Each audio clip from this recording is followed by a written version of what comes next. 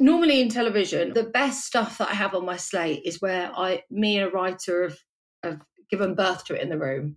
So it's, we have a chat about something that made us laugh, or a situation, or an article, or whatever it is, or something that's based on my life, or something that's based on hers or his.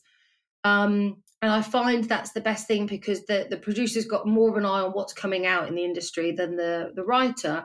And a lot of the times when a writer just goes ahead and writes a script, by the time it gets to producers, you go, I'm really sorry, but someone else is doing that, or that's been told here, or blah, blah, blah. That was a clip from my conversation with Gina Lyons, an independent film and TV producer in London, UK. Gina set out to be an actress, got tired of having doors slammed in her face, and threw herself into producing, and has never looked back. We talk about her early beginnings, her process, and the various shops she pitches her projects to. Join us for the full episode on One Good Take, episode 34.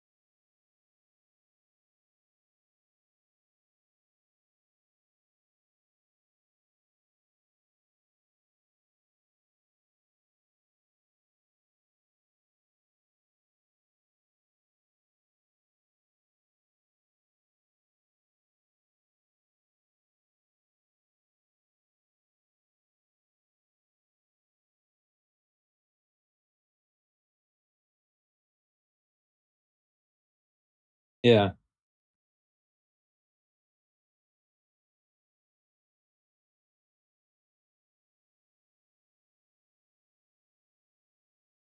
Yeah.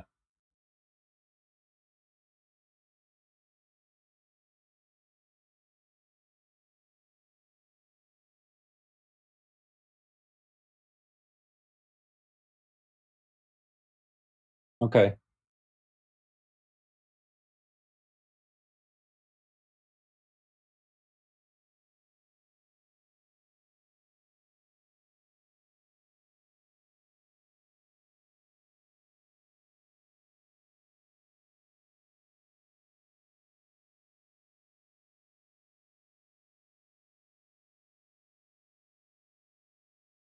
Okay. Yeah.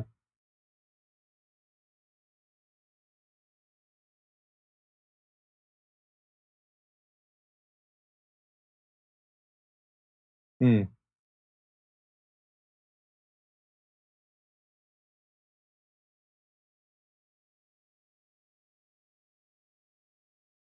Yeah. Yeah.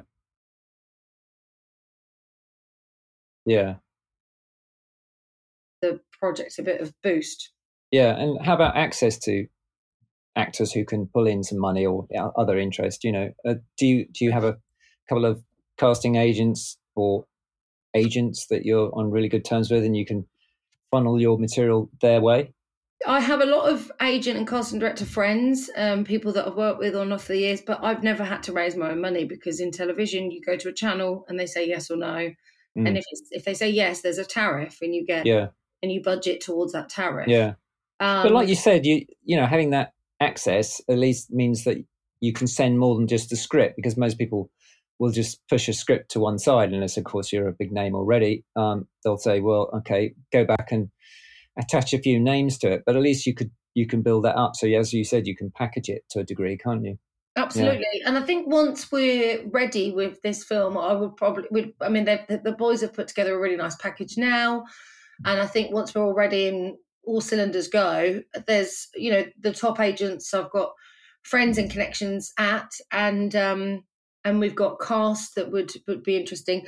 We just did a short film, me, Ed, and Kringo, and we got Laura Aikman to star in it and Tom Staunton, and we just shot it at my house, and we all put in a couple of grand each, and we uncovered a very special actor who sent in a self-tape. It was unbelievable. And we sort of begged, still borrowed crew and friends and kit. So I guess it's that on a larger scale. Yeah. So But I don't where know. are you? I'll have to tell you in a couple of years if I've pulled Yeah, off. no, quite. Yeah. So are you already sending it out to actors, having sort of got to a stage where you're happy with the script, or not quite yet? At this stage, I'm quite. We've just had 2 script commissions in TV, so Okay. I've been You're quite script busy. editing. Yeah, so I haven't had a chance to put my head above water yet. Yeah. So moving on to, or rather back to TV, what is your day-to-day like on the whole? I imagine it's quite varied, but give me just a sketch of an average week in the last month or so. Well, if I'm on production, then you're either in, pre-production, or you're shooting, or you're in post, which is, I guess, what everyone knows. It's the script editing process at the start and hiring your crew and making sure you've got the right cast and contracts and doing all that. Then it's the shoot, and then it's the edit. The most time, most of my time is actually spent in development. So tomorrow I've got to meet a couple of writers who write direct, who have got a really interesting project. I've got my slate at the moment. I personally have 6 scripts, and then I'm also working a couple of days a week for a production company, sort of overseeing their stuff. So it can be anything from a crazy day all over London, having lots of meetings, or sit in a writer's room. The script commission that we just had with a broadcaster, written by 2 people, so they would come to my house at 9 a.m, and post-it notes would be everywhere and notepads, and we'd be doing personality tests on the mum character to check that she was saying the things that she should be saying and that the dialogue fitted. And it's just a lot of, it's quite funny actually. They're my favourite days, sort of just brainstorming and talking about the script and where the plot beats go. And I find the best process is where me and the writers are in a room. We interrogate the plot beats, we confirm what they are, and then the writers go off and write it. And I found that the last time we did that with these 2 writers, what came back was, it felt like draft 8. It was brilliant. And it's because everything was interrogated before. Yeah. So yeah, that's most of my development. But to be honest, I also do whatever to pay the bills. Not whatever, that sounds dodgy. Fair enough. I also do like celeb booking for brands and digital and whatever comes my way, because I have a slate of projects that need my time, but because I'm not in-house at a production company, I'm not on a salary. Yeah. So I'll take any jobs, whether it's I directed an advert recently, I produced an advert for Facebook. Like, I'll take those gigs because I'll keep up my own slate. Yeah, exactly. Yeah. So any day looks very different. Yeah. So these scripts you talked about, that you kind of almost like workshop them. I mean, are they drama? Are they kind of scripted reality? What kind they're of all comedy, but a few of them are comedy drama. Well, most of them are comedy drama. It's the sort of sweet spot that I enjoy working in at the moment. Yeah.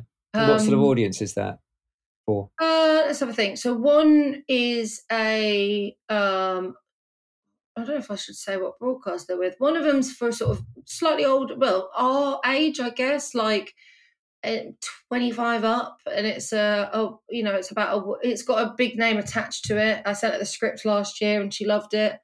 So she's attached. That's to a lovely big glossy channel.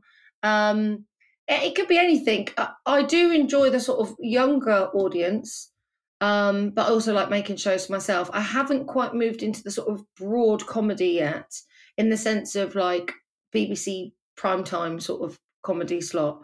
But it's not to say I won't. I've really enjoyed working with people that are telling authentic stories, and they tend to be a little bit more heartwarming or a bit more personal. So yeah, it's a variety of a big a slate with all different stuff. There's there's some big silly stuff, and there's something that's quite abstract that I'm working on today. And then other things are just sort of funny characters doing funny things. Okay. Well, Yeah. that's the But aim. I mean, is there a typical format for what you work on? I mean, like 30 minutes, or is it like an hour? How does it work? It's either 30 or an hour. So it used to be sort of drama was an hour, comedy was 30 minutes. But now, since the birth of comedy drama, some comedies on certain channels sit at 40 minutes and some sit at 60. It's all to spec. So you don't normally, if you're going to write, I've got one that's 45, I've got one that's 40, and I've got 3 or 4 that are 30. So the first thing I ask the writer who comes to me with anything is, where does this sit? And if they go, oh, Channel 4 at 9 o'clock, you go, okay, well, that's a 30-minute. And that's, you want to be breaking boundaries at Channel 4. You want to be inclusive and have a diverse cast and tell diverse stories and stuff like that. So every channel has, I see channels like supermarkets. Okay. Like, like BBC One is Tesco's. So it's your regular Tesco's. We all know what it is. ITV, the ITV family is a bit Asda. I see that as being like Asda, a bit more working class, a bit more broader, a bit more brighter. Channel 4 is probably like Waitrose. Okay, you've got a bit of money sort of behind makes sense. you. Yeah, or M&S. Yeah. So you know what I mean? Maybe Sky would be Marks and Spencer's. I think Sky would be the Marks and Spencer's. Like that's where you go for a good meal. It's kind of like that. So they do have their own audience. Like Sky, obviously, it's a paid channel, so they need to make stuff that makes people happy that they've paid to watch it. Yeah, you know what I mean? So they're bigger production value, perhaps. Got to feel grandeur. It's got to feel big. It's got to feel worthwhile paying for. So they all have. Every channel has their briefs and either the audience that they've got or the audience that they want. Yeah. So does that kind of frame the way you read material? Do you kind of say, well, I've got 3 Asdas now, I think I can only do 2? No, but I do ask the writer early doors. I say, where does this sit? And a lot of the time they go, I don't know, it could be anywhere really. And I think, well, you really need to know where that first point of call is. Don't get me wrong, you pitch stuff to Channel 4, then to BBC 3, then to this, then to that. You do that, but a lot of the time there is a pass before you send it to those broadcasters. So there is you do a pass to make sure, like, you're not going to send something with a, well, necessarily, but I say that I can think of a very successful BBC 3 comedy that was multi-generational, but a lot of the time you would think of that sort of young leading role and that storyteller to be sort of from a under 35 background because it's for BBC 3 and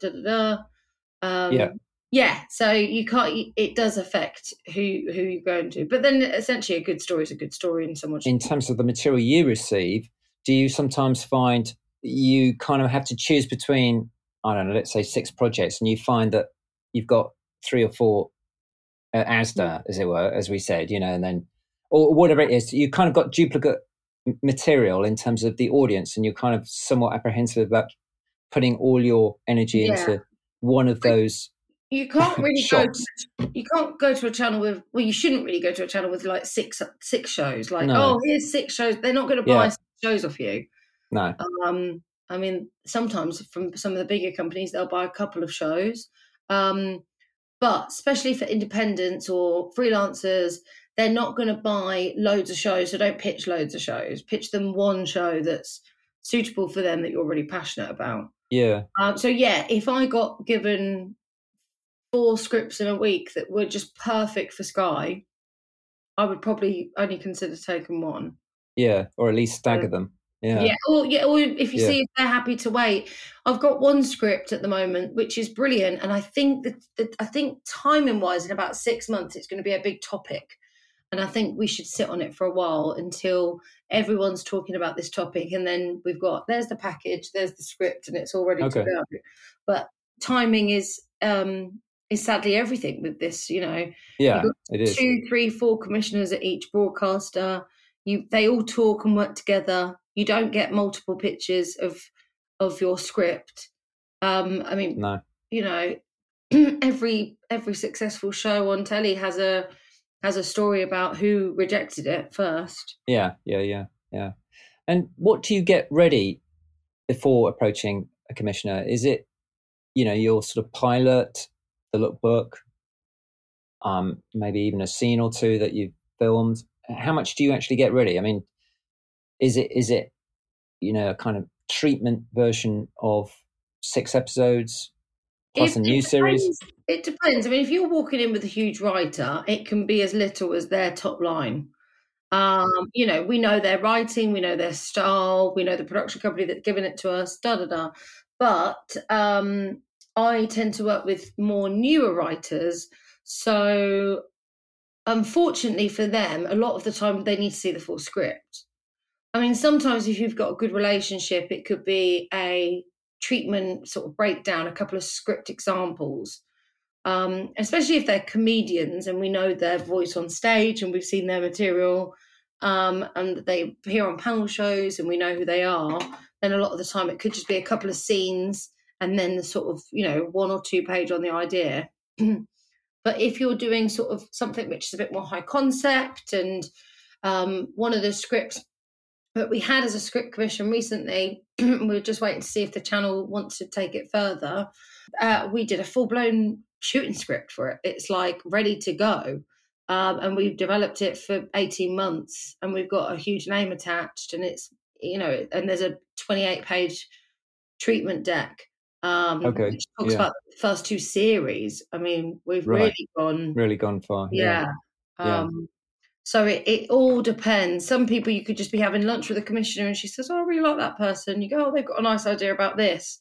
And also the commissioner will know what slots they've got. If they're looking to get something through because they've dropped something from Q1, it might be like, oh, that idea we spoke about, could you do me a couple of pages on it? I'm going to try and get it through. So I've seen stuff be commissioned in the room, and I've seen stuff that has gone around the houses and never been picked up and been adapted and changed and retitled and repackaged for years. There's no rhyme or reason to it. Yeah, no, it's an odd one, isn't it? Yeah. Do you sort of feel as you go along the way that the various meetings, rejections, and what have you, enable you to hone the next one, or refine the next presentation, or do you feel it is really quite random and you just kind of just accept it and go, right, move on? There's certain tones, like 10 years ago, there would have been a lot sort of like flat comedies. Nobody wants a flat comedy now. Okay. But what then do you think that is? I suppose it's a sort of trend that we've seen and it's been done. But then it's exhausted, yeah. If you have a big star and the channel go to that star and say, we want to make your comedy, what do you want to do? And that's his or her idea, then it will happen. So there are no rules. Different commissioners will have different things that they want to see on their channel. For instance, like Sarah Santi, who's a commissioner that was at the BBC that I worked with there, she's now gone to Gold, and she wants to bring, more diverse stories to the channel and show different characters and different worlds. So she's very much looking at everything with that eye. So if you pitched her a sort of, old married couple, based in Norfolk, it probably wouldn't be her cup of tea right now. Yeah. She has a brief that she's trying to do. So, yeah, it's not completely random. It's random if you don't know what they're looking for, I guess. Yeah, I suppose, yeah. Yeah, some things people just don't like it or they just don't get it. I've had a script that 3 big production companies read and didn't get. And now somebody loves it. And so... But I always say to the writers that I'm working with, it doesn't mean that it's dead. You just sit on it. And I try not to, if it's a really good idea, really good script, I try and get them, I say to their agent, like, please don't send it out as a spec script. Because I've not seen that happen often. When a spec script, like, you should meet my writer so-and-so, here's something they wrote. That spec script that goes out, I've never seen anyone pick that up. They do say, don't they? You kind of kill it if you send it out as a spec script. You might get work off the back of it, but it won't be your script. Yeah. No. So unless something is really dead, because it's been done, like, we missed the boat, someone's done it, then use that as a spec script. But yeah. I know. Last question. Where do you generally get your material? It sounds like you've got quite a team of people you work with. Do you sort of go back to those people every time, or do you sometimes put feelers out to reach other writers and directors that you haven't yet worked with? Yeah, sometimes I've contacted performers and said, "Have you written before?" And they'll say yes or no. So there's a couple of people that I'm working with, or I've approached that way. Sometimes I'm tweeting and people say, "Can I send you my script?" I did this recently after the whole Noel Clarke stuff. I felt really sad because I knew someone that had a development script there, and I felt sad for them that that script would be no longer on the table. And I'd had a glass of wine, Nick, I'm not going to lie to you. And I tweeted saying, "Oh, you know, we're not all bad and I'll read everything." And I got like 400 scripts. So I need to take, I do try and read and get back to as many people as I can. So I need to take some time and just do that, because you can find it from, you know, somebody that's just written in their bedroom for fun. Yeah. Yeah, a lot of the time it's performers, or it's random people contacting me or my agent and saying, "Oh, we'd like Gina to read this." Yeah. Good. Yeah, and the two of the things that I'm working on were because I'd originally approached the writer with an idea, and that was the script that became a spec script because someone had already done it, just like they were making it as we were writing it. And then now it's like two ideas that we've had in the room. So yeah, that seems to be the most successful way of doing it, I think, because it just gives that writer somebody to bounce off. Yeah. And to question sounds good. things. Good model. Yeah. Well, Gina, thanks so much for talking to me. Oh, thanks for having me, Nick. Yeah, no, enjoyed it. Thank you.